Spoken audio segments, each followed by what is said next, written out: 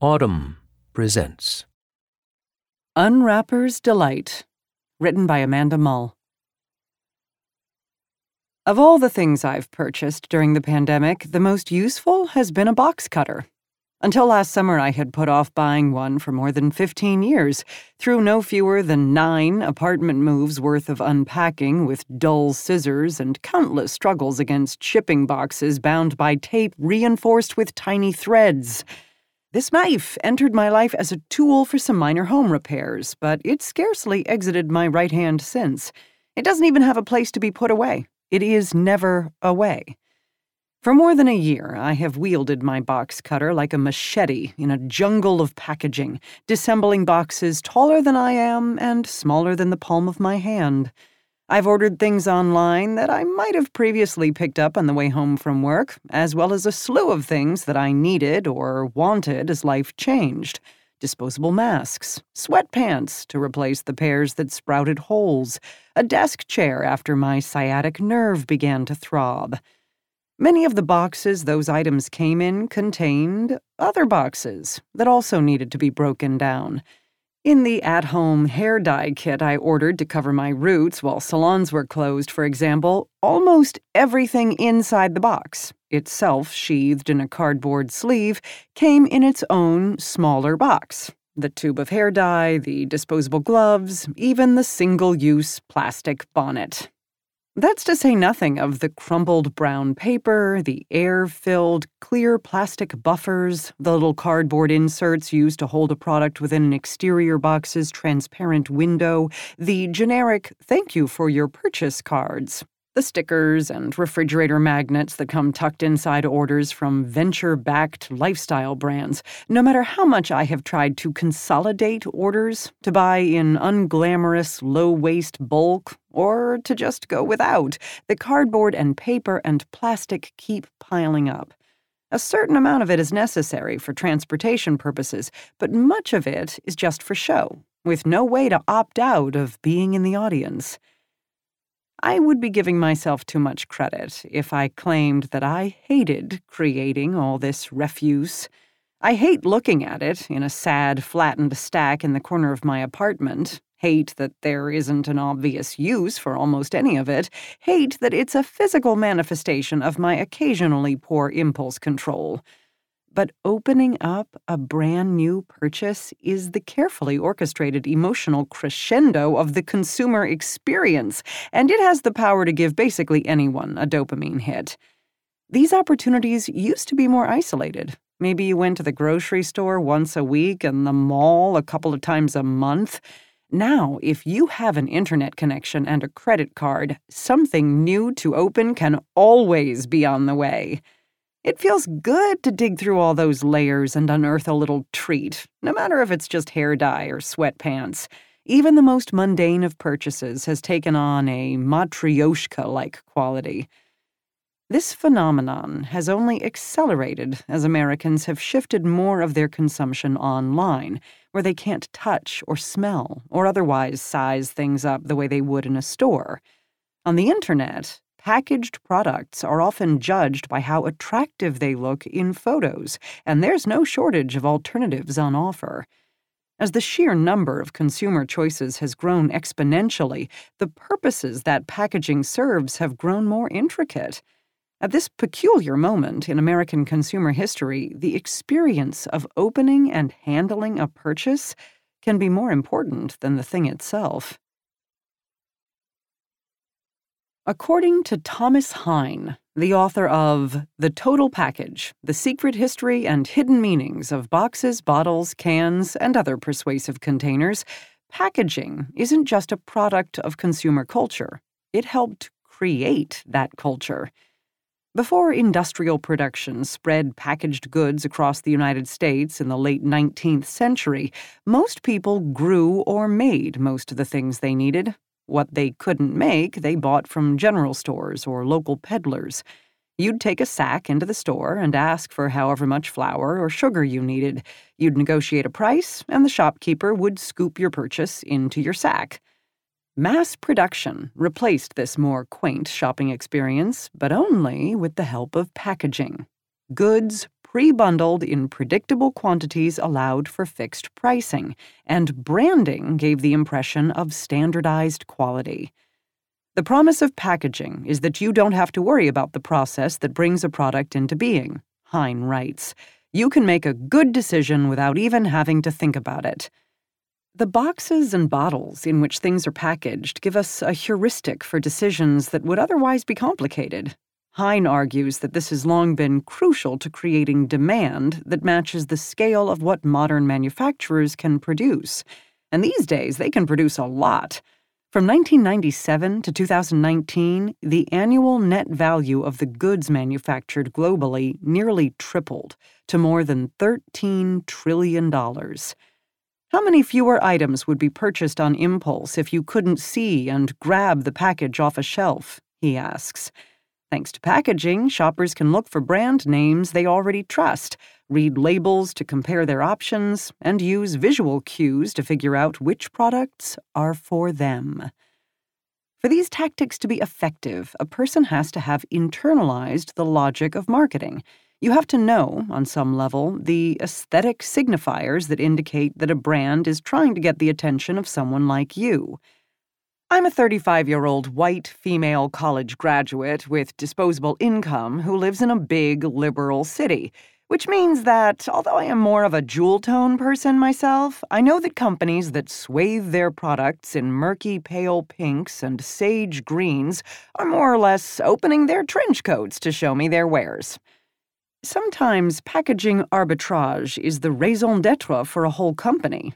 Dollar Shave Club, the direct-to-consumer startup, didn't make or even design its own razors.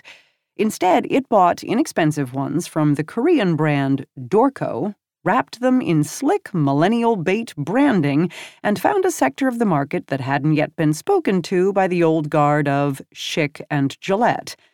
In 2016, Unilever bought Dollar Shave Club for a reported price tag of $1 billion.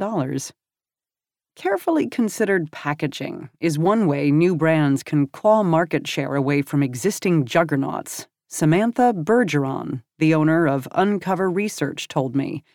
Her firm helps clients such as Target and Amazon measure consumer sentiment toward new products and concepts, including how the minute details of packaging design influence shoppers' thoughts and choices. There's not much genuinely new under the sun, but some things can be made to look new in compelling ways.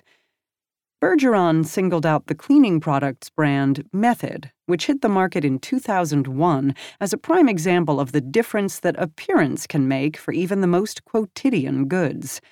In a grocery store aisle dominated by the opaque white, silver, and blue bottles, the colors of cleanliness that bear generations-old names such as Clorox and Lysol, Method was packaged beautifully and became a sensation, she told me. Even if you're not familiar with the brand name, you'd likely recognize its super simple, clear plastic bottles, most of which hold soaps and cleaners in cheerful shades of pink, purple, orange, green, or blue. At a time when many shoppers were beginning to be suspicious about the vague scourge of chemicals and search for more eco-friendly cleaning supplies, Method responded to their concerns and, perhaps more important, looked like it did too.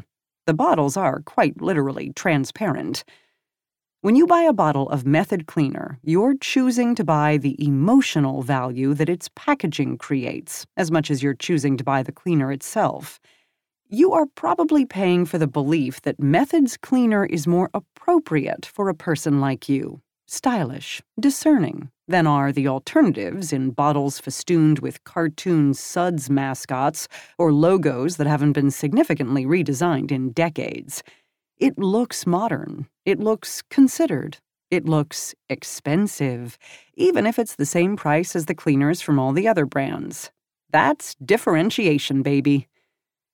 Manufacturers' capacity to produce consumer goods has become so enormous that, for people with money, there are seemingly endless versions of every product in every category. That means new things become mundane very quickly, so product and packaging developers are constantly trying to figure out how to make things worth a second look.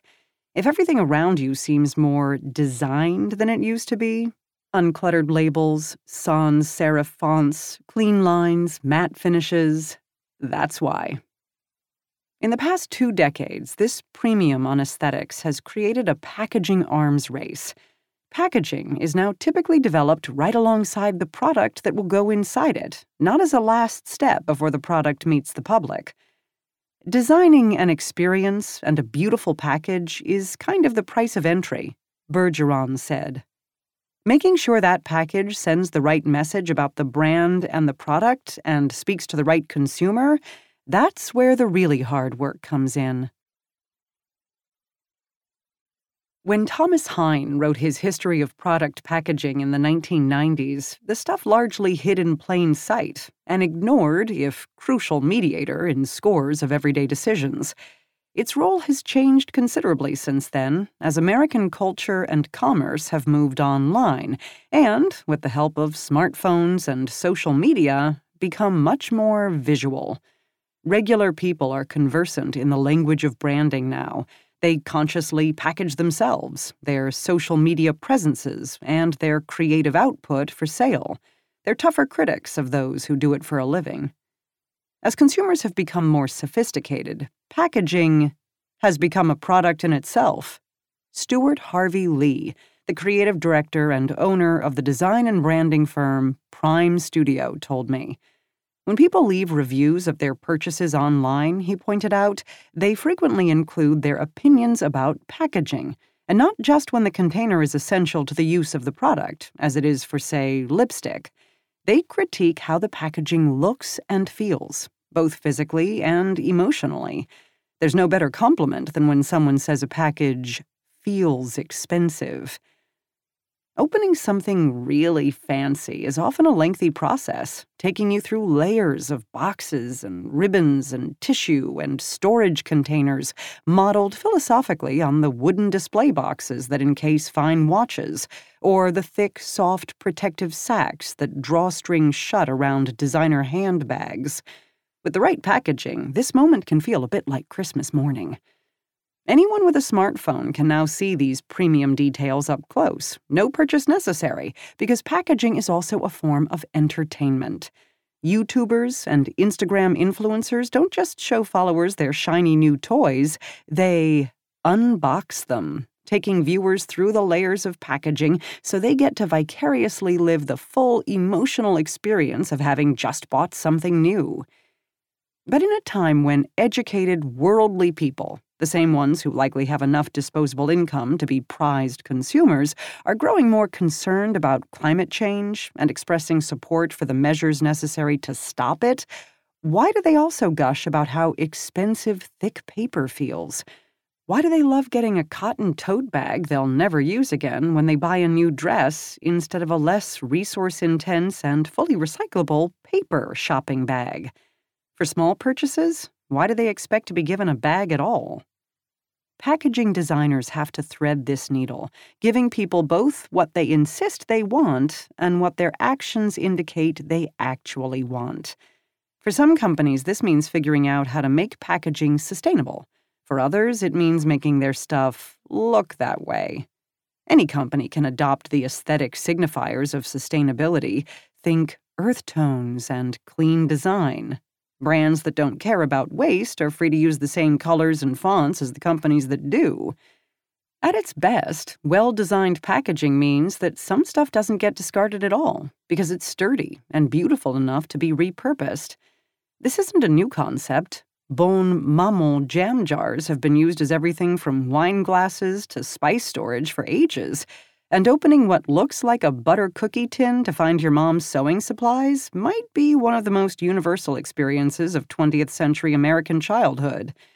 But these packaging methods, Stuart Lee points out, tend to be more expensive than their more modern and less sustainable counterparts, such as the single-use plastics that now encase many cookies at the grocery store.